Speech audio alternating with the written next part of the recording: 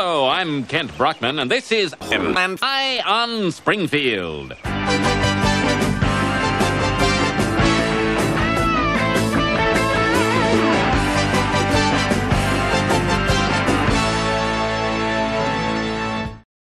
Welcome to Him and I on Springfield. Wait, doesn't that make it me and me on Springfield? Well, I mean, you can do it by yourself if you want, mate. I can take the hint. Okay, let's try that again. Welcome to Him and I on Springfield. Nailed it. This is a podcast by two lifelong Simpsons fans who go back and watch every episode right from the very start. We'll take a look at things that worked, things that didn't, the comedy, the couch gags, and the characters, before giving each episode a score out of 8. From time to time, we're also going to look more in depth at running themes, the evolution of the show, and just the things that we absolutely love about this powerhouse of comedy. Let's do this. Hello, this is the first episode of Him and I on Springfield. My name's John. And my name's Mike. And we're going to watch The Simpsons. It's a show that it's just brilliant, isn't it? It's been in my life for as long as I can remember. I think pretty much all of my idea of comedy has come from this show when I think back to it now. And it's just something that's always been there, and I think it always will be. And now that it's on Disney Plus, why don't we just watch it again, Mike? Why don't we do that? Absolutely. I mean, it's funny because I was thinking the other day about, I remember for maybe my 6th or 7th birthday, I had a Bart Simpson cake. Nice. I'd never seen The Simpsons at all, but I knew that there was this thing that was in the world that existed.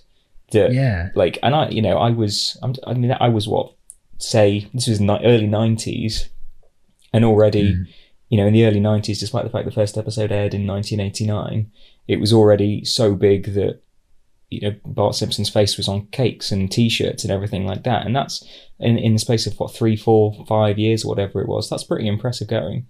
Yeah, I think I remember The Simpsons as a thing before I'd even seen it. I think it was a cultural thing. It's, as you say, it's on T-shirts, there's toys everywhere. Like, all the kids at school were going on about it, and I don't think anybody had actually seen it at that point because, it was like this American thing that was just brand new. And obviously back then we didn't even have like Sky TV when it first started, as far as I remember. I think that's one of the interesting things is that it's such an American staple, but it's done so well internationally. It's such a huge success across the world. You'd be hard pressed to find a country, I imagine, that hasn't heard of The Simpsons or who isn't aware of it in some capacity. And that just shows how incredibly just ingenious and innovative and everything the show was at the time to have this kind of longevity. Yeah, I mean, it was groundbreaking. I mean, it was a cartoon. Yeah, there's been thousands of those, but it was for adults, and everybody's like, well, what's this? Like an actual thing that everybody can watch. And I think you just have to look at what's come since. If you think about anything that Pixar's done or anything like that, they work because they're for everybody. Absolutely. And I mean, you look at things like Family Guy and stuff like that. You wouldn't have Family Guy without The Simpsons. You wouldn't have Rick and Morty without The Simpsons, because all of them have taken that kind of idea of, an animated TV show, film, whatever it is, isn't just for kids. It can be for the entire family. Yeah, I mean, like, those obviously are very much for adults. They're not the kids' things. But well, I think that's the really sort of massive crossover appeal that it had, was that, yes, it was a cartoon, so all the kids got on board with the characters, like Bart as a thing before Homer became the star, I guess. And that was just everywhere. You couldn't get away from it. It was brilliant. But it's what are your first memories of the show, Mike? I mean, maybe not the show, but The Simpsons generally. Obviously, you've got all those toys and things, but can you remember where you were when you first heard about The Simpsons? I really can't. Like I said, I think I remember having it on T-shirts, and I remember I had a folder in primary school that had a picture of Bart Simpson on it saying "Eat my shorts," and I had no idea. I didn't even know what "Eat my shorts" meant. I just remember having a folder with it, and I can remember the folder vividly. Yeah.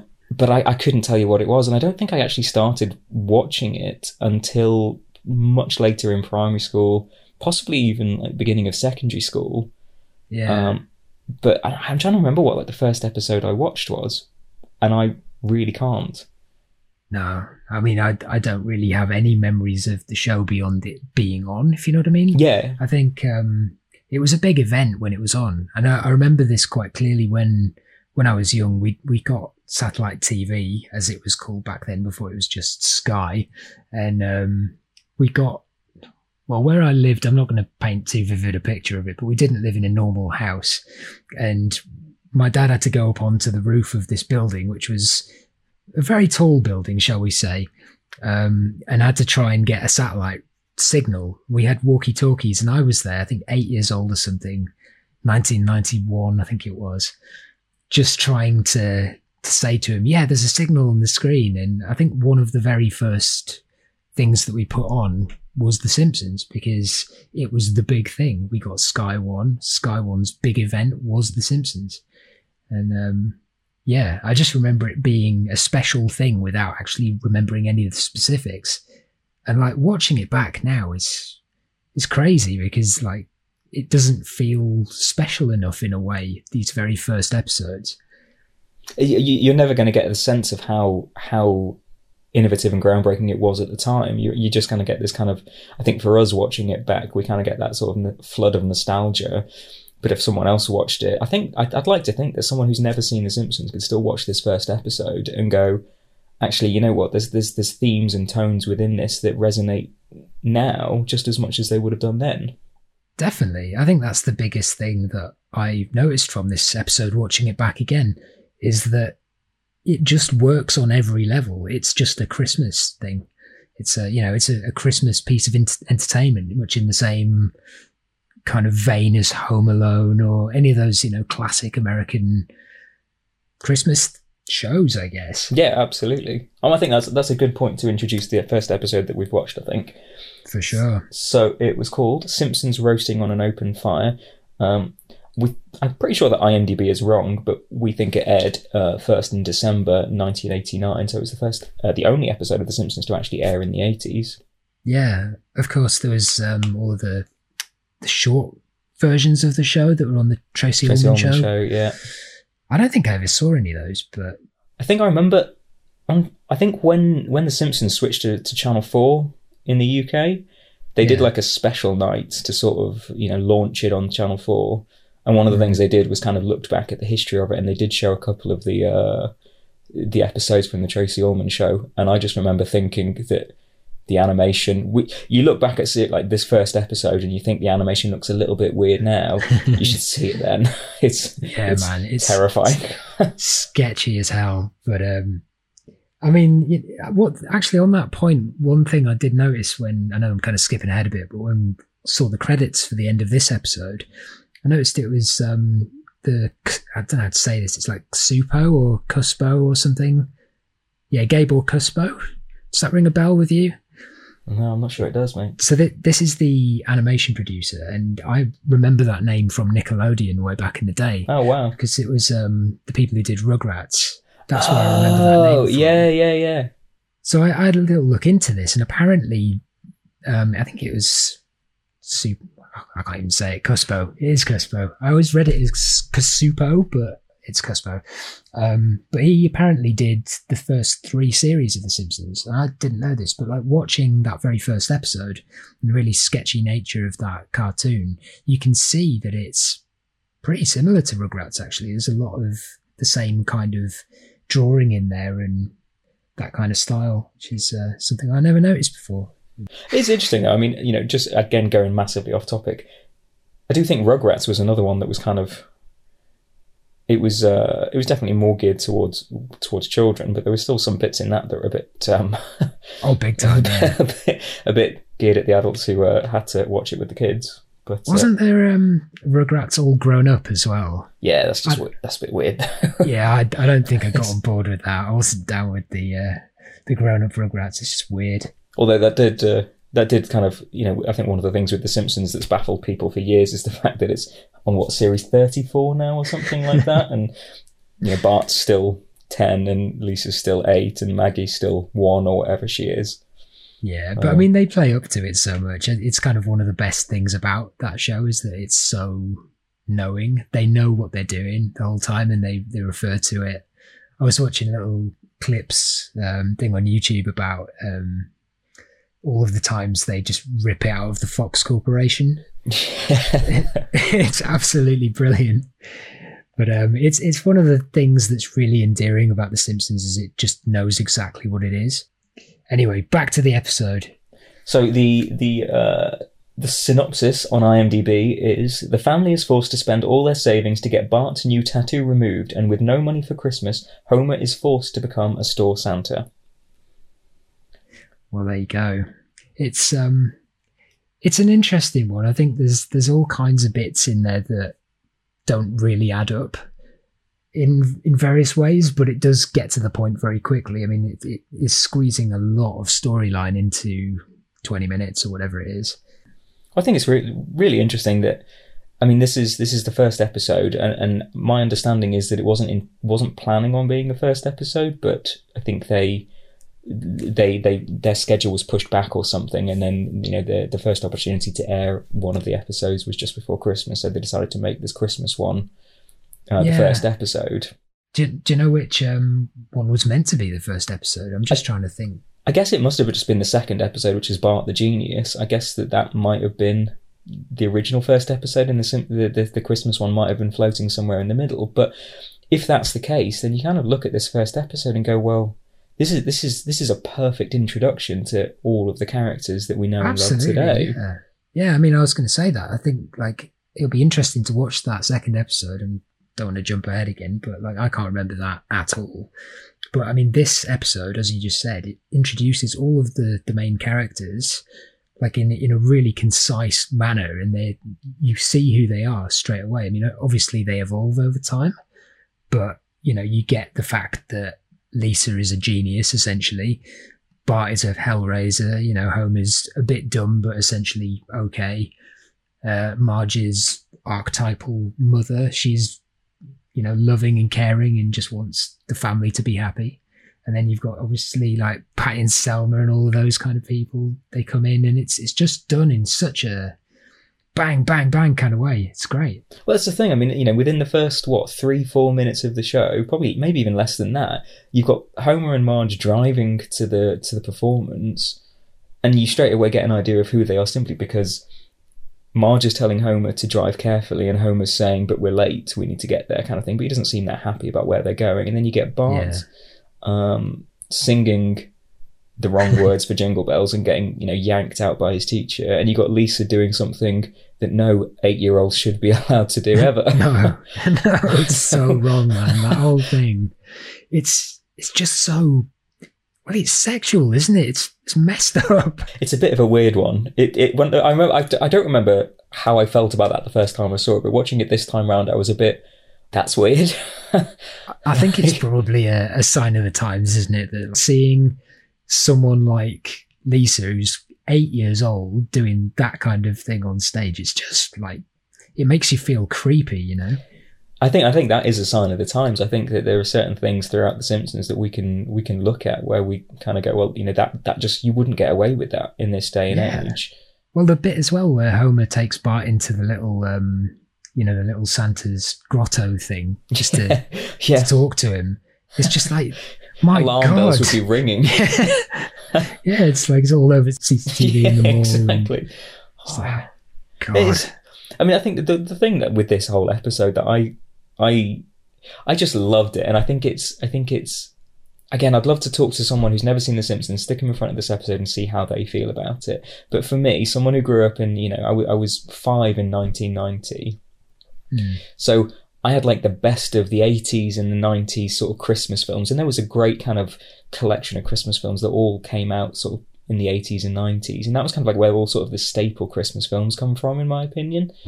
Yeah. And if you look at all of those Christmas films, you can see sort of hints of all of them within this one episode. Absolutely. Yeah, that's kind of what I was saying before. I think it just feels like Christmas, doesn't it? It's got all of those staple things that appear in your Home Alones and your National Lampoons and all of that kind of stuff. That's probably not the best example, but those John Hughes kind of films, and it's the Christmas Story as well. I mean, the one that kind of sprung to mind for me, which is interesting because it came out after this episode, was Jingle All the Way. which is a story about a dad who is trying to give his kids, his son, the best Christmas he can. And the Turbo Man doll. Exactly. Yeah. And you think about like the thing that with Flanders in this one, like Flanders, I think changes quite substantially over the course of the series, and it'll be interesting to see what he's like in subsequent episodes after this one. But in this one, he's very much that kind of that sort of showing off neighbour. He's a bit more like the character in Jingle All the Way. Yeah, he's Mr. Jones, isn't he? He's like he's that guy next door who's better than you, you know. And I think how they kind of, I'd love to talk to the writers of the show and talk to them about why, you know, the evolution of Flanders, particularly as a character. Why did he go from being almost someone who's like the polar opposite of Homer? And he's clearly sort of more intelligent. He's clearly more well off. He's can give his kids everything. Why did they turn him from someone who was so obviously polarized to Homer into someone who was actually, I don't know, a bit more, just more sort of the Christian do-good kind of thing, which Homer is not the opposite of Homer.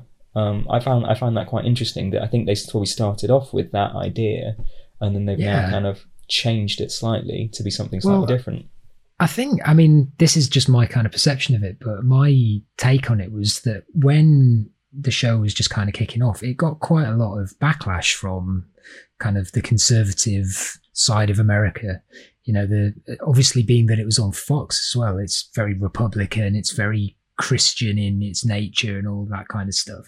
So it makes me wonder whether they saw all of these people saying, oh, look, Bart Simpson is a bad role model for kids, and just thought, okay, well, we need to put some light and shade into the show and show not just like the worst parts of America, but put in somebody who can balance that, even if they are like a comedy fall guy like Flanders turns out to be for a lot of the time.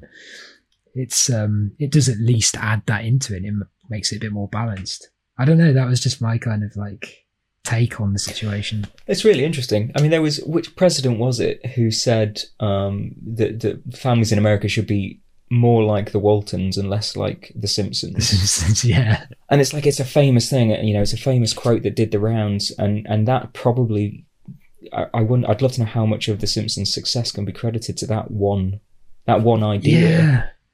Who was the censor woman? You know, the one who got the parental advisory stickers on everything.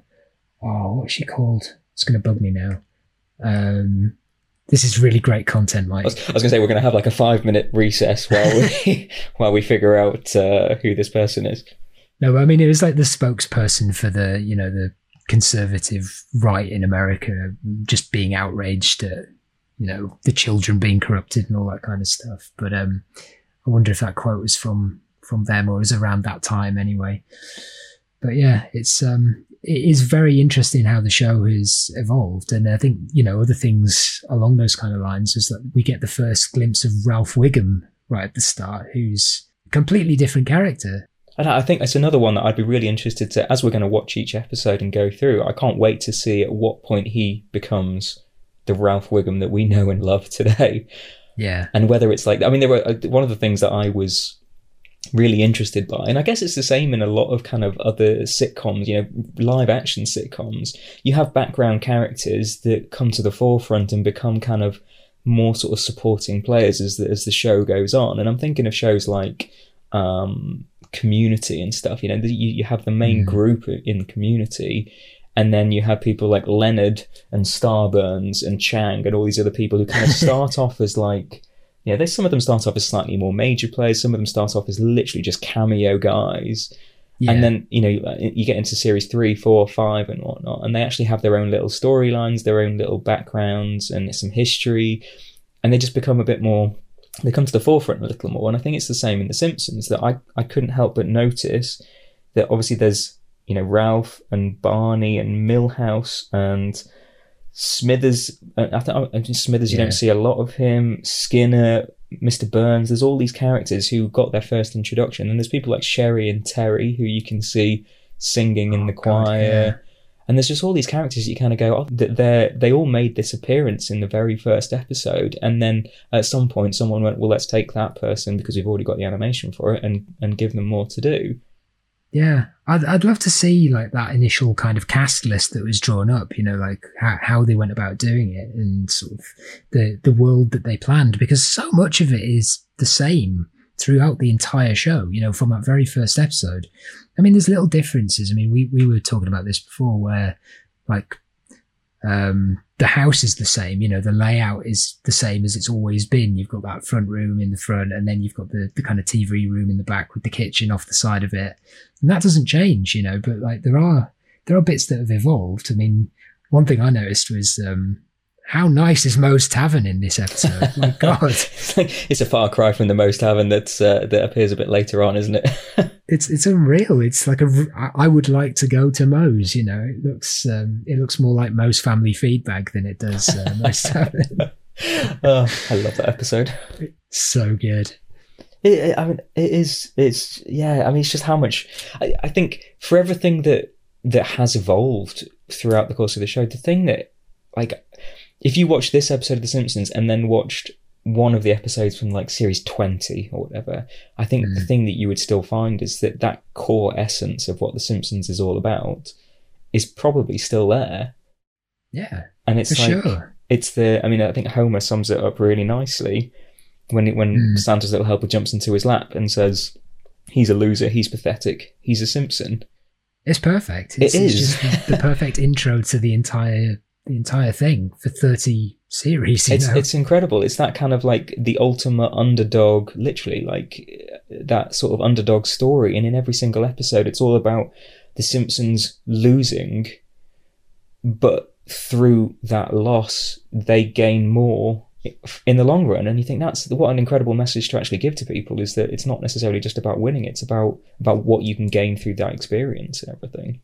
Absolutely, yeah. And I think there's hints of that throughout this episode where you kind of would assume there's going to be a particular reaction to something, but because it's The Simpsons, they do it in a particularly sort of different way. So the thing I'm really thinking about is Bart gets this tattoo, right? And he's done a bad thing. Like, they kind of half knew he was going to do it already, but they spent all the Christmas money on getting it removed. And he doesn't get told off for it really at all. Like, he just gets away with it completely. And it's like, what the hell, man? It's like, how I would never hear the end of that if I was a kid and I got that done. Your mum would love it. Let's not go there, Mike. It's just mental though. I mean, like, I think that because it's The Simpsons, they're just like, yeah, well, that's what Bart does. And I think that really establishes that character as that bad kid, you know, that they just expect bad things of.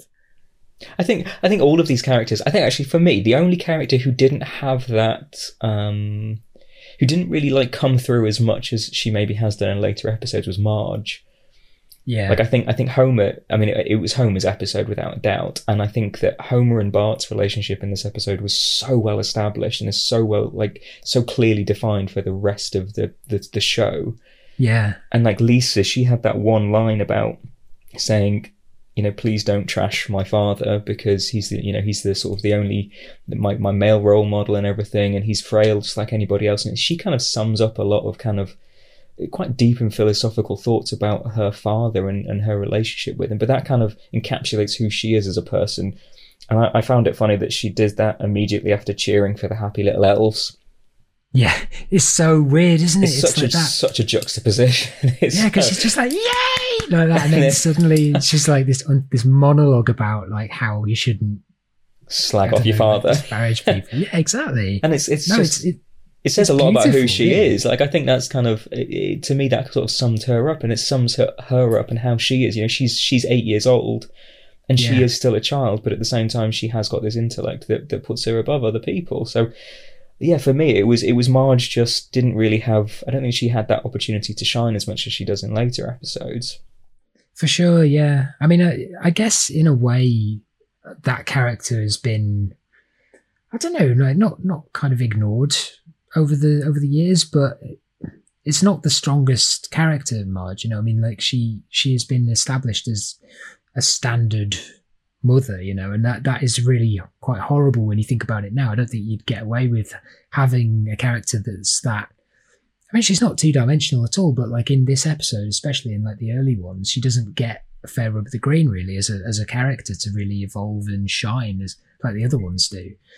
But yeah, it is an odd one. I think that, yeah, I mean, they couldn't squeeze all of that in. I mean, it's amazing that they got so much in that short space of time. The fact that Lisa is essentially the most intelligent person on the show, you know, the entire show. Absolutely. And I think that also sets the show up to be way more intelligent than it needed to be. I mean, if you look at it on the face of it, you've got a stupid dad, you've got a bad son, and then you've got these kind of periphery characters, but you didn't need to have an 8-year-old girl who, you know, can solve the world's problems essentially. Yeah.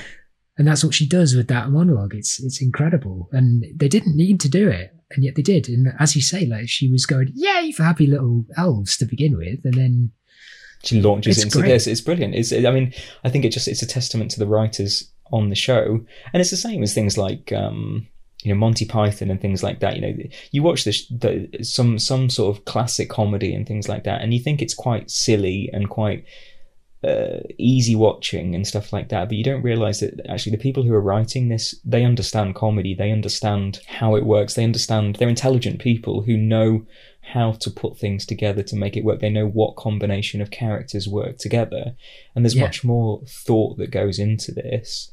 And I think by having Lisa as that sort of intelligent character, you know, it's that kind of that opportunity to say, yeah, we know that, you know, some of these characters are sort of dumbed down, and it's that kind of middle America sort of typical family, but then they've thrown Lisa in as this kind of completely atypical genius child. It's just a kind of I don't know, I found it really interesting, and I really liked how they kind of introduced her character with that sort of, you know, 1 minute segment, and I particularly enjoyed Patty's reaction to it. What did she say? She's like, go back to your cartoons, dear. That's the one. It's great, because I think really in that little segment there's something for everyone, right? Because that's funny, like that exchange is funny. I mean, I know it's like pretty much one-sided, but everybody can get that. Like, even if you didn't get in tune with what Lisa was saying, you're just like, yeah, this is boring, it's got morals and stuff, I just want comedy, you still laugh at that joke at the end. And it also has all of this emotion in it, you know, and it sets the show up to not be dumb. It sets it up to be, there's more to it, there's more philosophical, there's depth to it, it's like an onion, Mike, or a parfait. Excellent, good. Yeah. just bouncing around the animated classics right now. Yeah. I mean, like, and even the sort of, you know, Patty's reaction to it is that kind of, that also sets up how Lisa's family sees her. And like, and this isn't an episode about Lisa at all. You know, there are other episodes where she is the sort of the protagonist within it, but within this one, she is simply just there as the sort of the daughter and sister of Bart and Homer, who are very much kind of central to this. Yeah. And sure, within that sort of 1 minute section, you've managed to pretty much encapsulate absolutely everything about Lisa. Yeah. For the rest of the running of the show. And I think I can't wait to watch some of the future episodes and see whether there's, you know, other bits, particularly in this first series, I guess, where we kind of get introduced to characters and you discover who these characters are within 20-30 seconds of meeting them, and that's set up that character for 34 series. It's brilliant. I mean, I suppose the benefit of having a show that goes on this long and having the network support to actually carry on with it, because you don't get that these days. You know, shows get cancelled after one series if they're not hitting the marks, and so much competition. But like back then, they had this amazing platform where they could evolve characters and, like, you know, really refine them and dig into what people react to, what people really love. But even watching this first episode, they didn't even really need to do that, because it's so well established right from the start. And I think that just shows, like, the quality of the writing, the quality of the thought behind it, and the general gist of the show was nailed down from day one. It's fantastic. There were a couple of things. I particularly enjoyed the fact that, despite the fact that this is the first episode, even if it's, you know, whatever episode this was meant to be, they got I Carumba and Dope in there straight away. Did. And they also got, I noticed the right at the very end of the singing around the piano, they got Homer strangling Bart as well. Yeah. Realised that came in so soon. Well, they got him. Didn't he say "Why you little" to Santa teacher as well? Yeah. There's just all these little staples that you just kind of go, it's incredible how well established all of these characters are from day one, and they've kind of just taken something that clearly worked right from the get-go. Yeah. And I wonder actually if when all of that merchandise came out and they had like all of the little quotes on there, like the "Eat My Shorts" and all that kind of stuff. Like in this episode, Bart says, "I'm Bart Simpson, who the hell are you?" And I remember that from like way back when. I think just the people who made the merchandise watched that first episode and are like, yeah, that'll do. Yeah, Slap maybe, that on everything. yeah. We know the show's going to be a hit, so let's just take some lines from the first one. And then when they got printed on a t-shirt, the showrunners decided to just stick it in as many episodes as possible. It's yeah, amazing. Maybe. It's just incredible, isn't it? There's a few little bits in this show that just, this particular episode, that didn't really make sense, but I love them anyway. So when they go to the dog track and both Barney and Homer take their $13 they've made being Santa Claus, and with inflation, that's probably like 30. So Okay, all right, but let's call it an even 30, shall we, in today's money? But like, even so, that dog that Barney bets on, right, was 9-1, was it, or 10-1? 10-1, yeah. So when Barney wins, if he's put $13 down, what's he getting back? He's getting back what, $130 or something? I can't. Whatever enough. It's enough for a sports car and Daria. Well, this is what I was saying. Yeah, it's like, what a country, man! Like in the words of Dr. Nick. But but this is 1989. Remember, like true. So with inflation, it would just never work these days. It's the age of the yuppie, I suppose. But, well, I think that's something else that potentially, I don't know, would they get away with Barney just driving off with Daria in the car these days? I don't know. I had a really strong memory that it was like a bunch of strippers in the car, but it's just Daria, isn't it? That'll be future episodes without a doubt. Well, exactly. It's episode 1, isn't it? Like they haven't got the budget for 7 strippers in the car. Yeah, and they don't have the confidence to get past the censors, I guess. Yeah, exactly.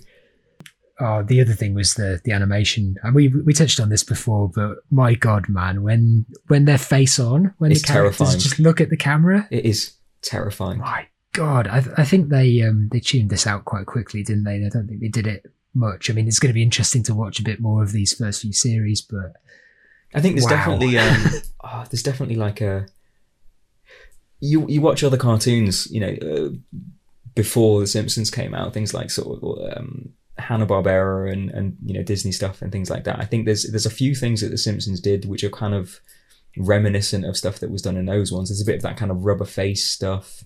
You think about like Wile E. Coyote and Roadrunner stuff. There's always that kind of slightly rubber movement to characters, and I think The Simpsons kind of started off with a bit of that. I remember there's one episode later on where I always remember one of the characters turning their face, and it scares the bejesus out of me.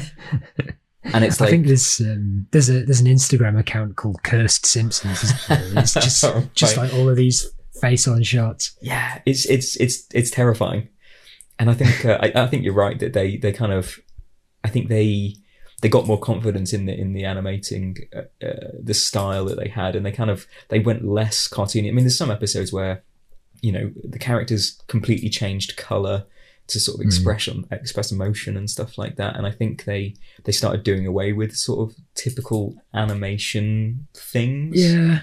And almost went slightly more realistic later on.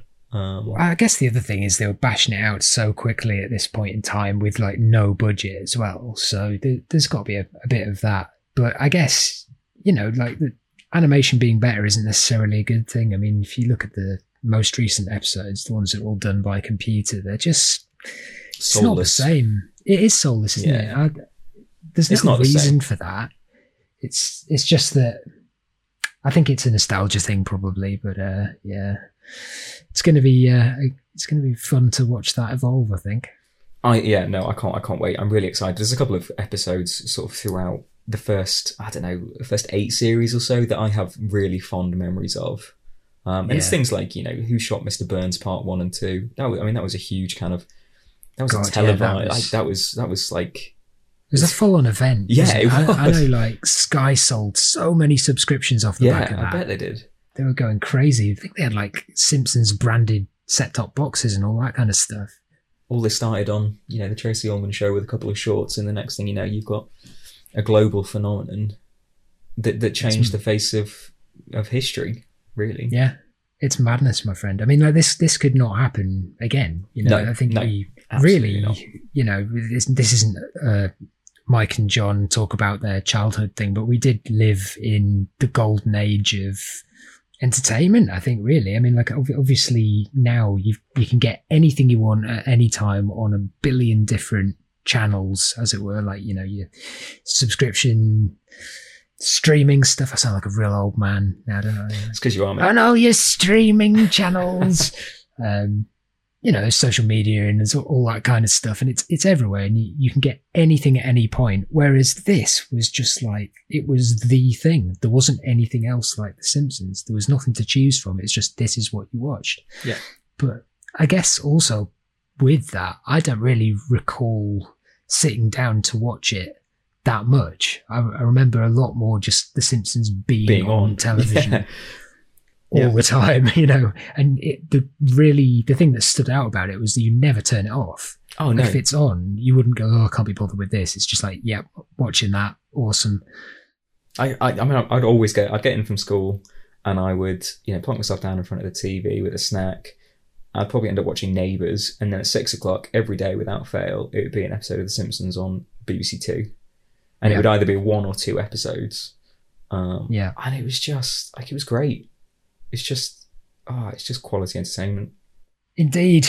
On that note, shall we go through highlights and lowlights? Have you got anything for this? It's really difficult with this first one because there's so many bits that I'm like, I really love that. Like, because we're talking about character introductions and stuff like that, I just think there are so many little bits, Bart and Homer's relationship in this is so sweet and so... It's so interesting because it's not like Homer is a good dad, but he's also not a good dad at the same time. And like he's desperately trying to do the right thing, and Bart supports him in such a way that, like, it's just their whole dynamic between those two. Bart looks up to Homer and almost looks up to him and respects him more the more Homer fails.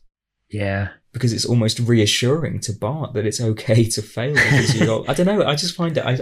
They play on that later, don't they? I mean, they say, don't try, essentially, and they actually say that out loud. Yeah, they do, yeah. But it's all established there, and like they didn't need to do any more of it after this first few seasons, I guess, where they've established that dynamic between Homer and Bart, where they love each other, like they are father and son. That's how it works. But if you just went straight into the comedy, if you came into it season 6 or 7, you wouldn't see any of this come through. I mean, it would be there, but we inherently understand it's there because of these initial episodes. I think that's really interesting. It'd be really interesting to, when we get to that point, to see whether or not these kind of the themes that they introduce at this point are still as obvious, or whether they kind of just I don't know, just fall back on it a little bit. Maybe, I don't know. It'd be interesting. Yeah, but I don't I don't really remember if that has gone in the later episodes, but it's never been at the forefront of my mind as it was with this kind of episode. Yeah, where you're actually seeing it in action, But for me, I think for this episode, Bart and Homer's relationship, just that dynamic between the two of them is the highlight for me, because I think it does so much with so little. Yeah, I love it. How about you? Highlight? It's a tough one. I mean, I think, we've gone over so many of the things that make this great from the start. But I mean, I think really this is a real cop-out, but this entire episode is a highlight for me. And it's not by any means the best episode of The Simpsons ever. It ranks pretty low on my all-time list, I would say. But it does so much with so little time. It's just a perfect distillation of what it needed to be at that point. Everything that they did was a good choice in this episode. There's nothing really that kind of stands out to me as being a misstep. You know, like everything serves the show. Everything there is just exactly what it needed to be. I haven't got a particular thing because I haven't done my homework, but you know, you're right. It is a total cop out, but I'll allow it for this first episode. I think. Thanks. You're a good man. You only allowed one of those per series. God damn it! How many episodes have we got in this? I think it's 24 per series. Oh, for God's sake! No one's going to listen to 24 of these. Whose idea was anyway. This? I'm blaming you. That's fine. So, have you got an episode low light though? Difficult. I think there's missed opportunities, and I think this is with the benefit of hindsight. You think there's more that could have been done with some of the kind of periphery characters. Like Barney doesn't really. I don't know. I don't empathise with Barney at all. He's just a bit of a knobhead, really. And whereas he's always like that. He doesn't change much, but I don't know. I think it's possibly just that bit where he calls Homer Simpson. I find that really jarring, where he goes, "Come on, Simpson," and it's just like, that doesn't sound like Barney. It doesn't sound like someone's best friend, you know. And there's just little things that aren't quite right, and they're really great, but there's nothing that I can objectively say was bad about it. It's really interesting. Was Barney established as being the best friend in this episode, or is that just something that's happened later? Good point. Yeah, it probably wasn't sort of meant to be best friend. He's just like someone at the bar, isn't he? Fellow barfly. Yeah. I think that's an interesting point, though. I think there's going to be things throughout this that where we kind of watch an old episode back, and it's going to be interesting to not use our current knowledge of the characters and where they go when we look back at stuff. I think that's going to be really interesting. Yeah, for sure. Actually, I do have a low light. It's Lisa's dance. My God, it's just so disturbing. It is weird, isn't it? It's just so wrong. Weird. I think it's the coconut bra, isn't it? It's a little. It's the fact that that's revealed at the last moment as well. It's like, you know, for the majority of the thing, she's covered by the sort of the mask, and you kind of think, okay, I can kind of get away with this. And obviously, they had to reveal that it's her. But the other thing with that one that freaked me out is that she's wearing like a grass skirt, but that's it. She doesn't appear to be wearing anything else on her bottom half, and she's either wearing yellow, leggings. Oh God! But that's it. This is it. We're getting into weird territory now. So yeah, we need to stop. I'm gonna agree with you on that being my low light as well. I think, or unless we're adopting it, you can't have the same low light. We'll do that later. I think this time it's allowed because it freaked both of us out. All right, cool, good. It's all good. Score out of 8. I'm gonna give it a 5, and that's kind of low, being that I said it was a brilliant first episode. But again, with hindsight, you know how amazing the show gets, and this episode doesn't show The Simpsons for why I love it, but it does put all of the pieces in place that will allow me to love it in the future.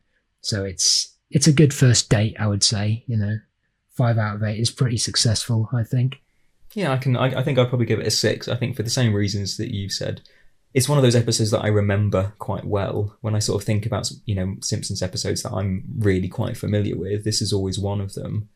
And I think it's largely because, when they all came out on DVD, I bought the series 1 on DVD and obviously put the first disc in and watched this one. And then every time I kind of went, I really should rewatch The Simpsons, I'd start with this one.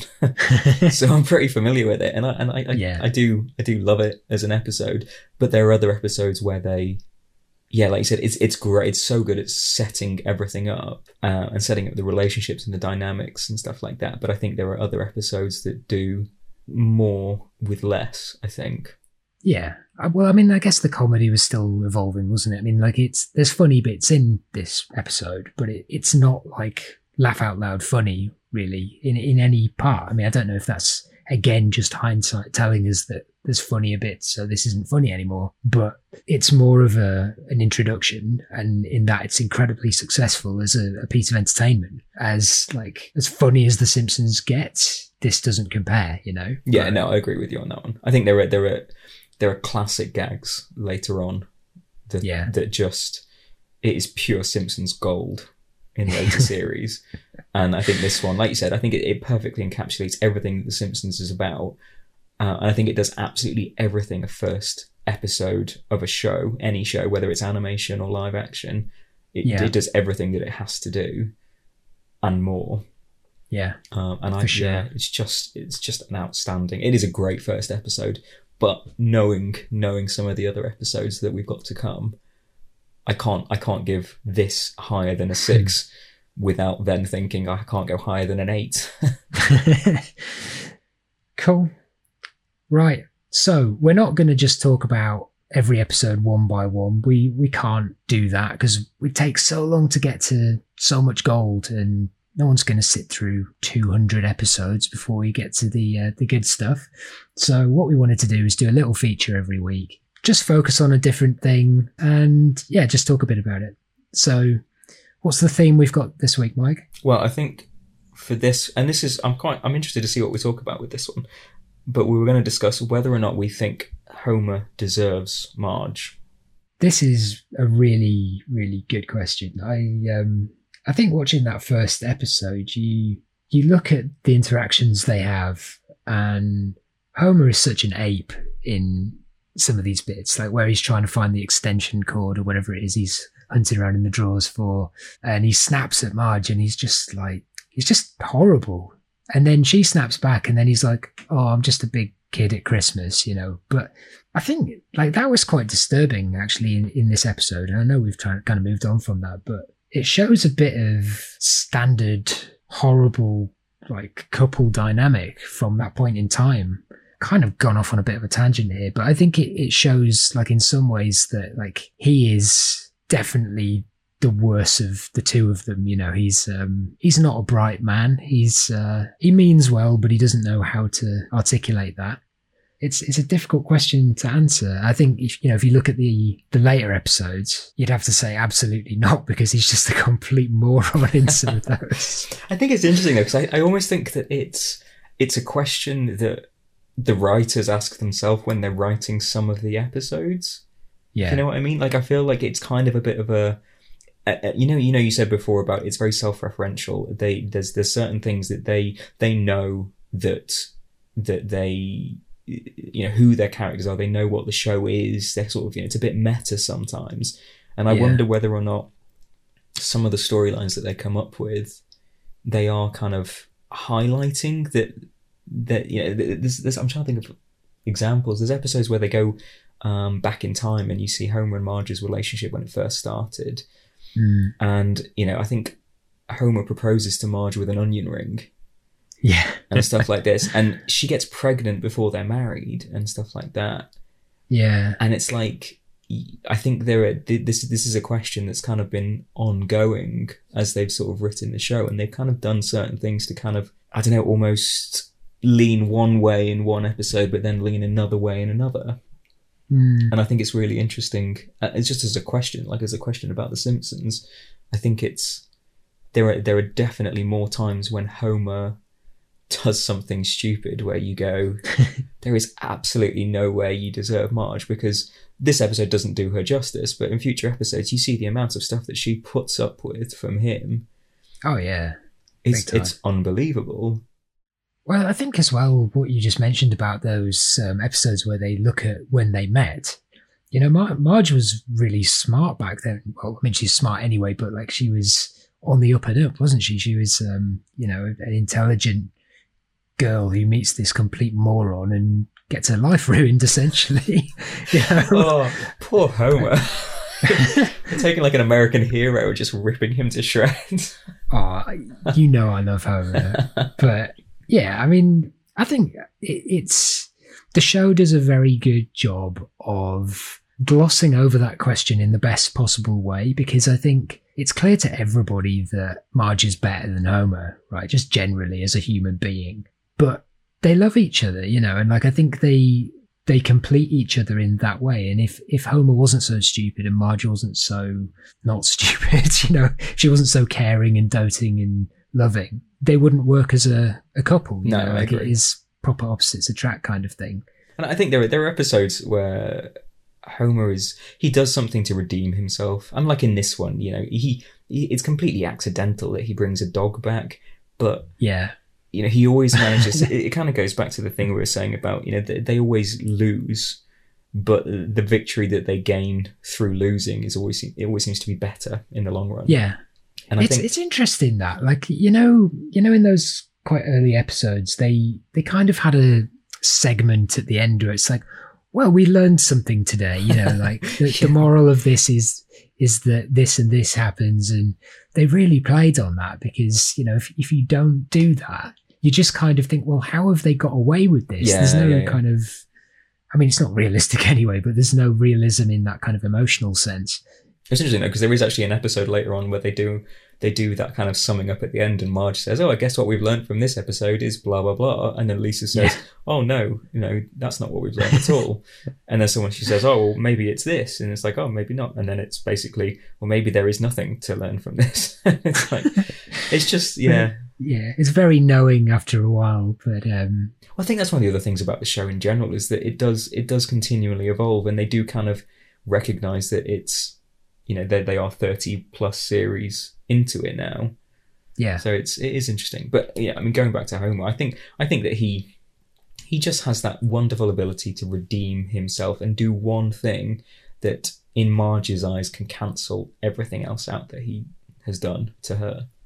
Yeah. And that's a beautiful thing, isn't it? I mean, absolutely. You know, forgiveness is one of the most incredible human traits. You know, I'm going to sound like Ned Flanders here, but future series Ned Flanders, not a big showy arsehole next door. Cool. Well, thank you everyone for listening to this first episode of the podcast. Everyone might be no one, it might be just Mike and I, but yeah, we know there's a million Simpsons podcasts out there, so if you've made it this far, thank you very much, and we'll catch you next time on Him and I on Springfield. Are you saying boo or boo-earns? I was saying boo-earns.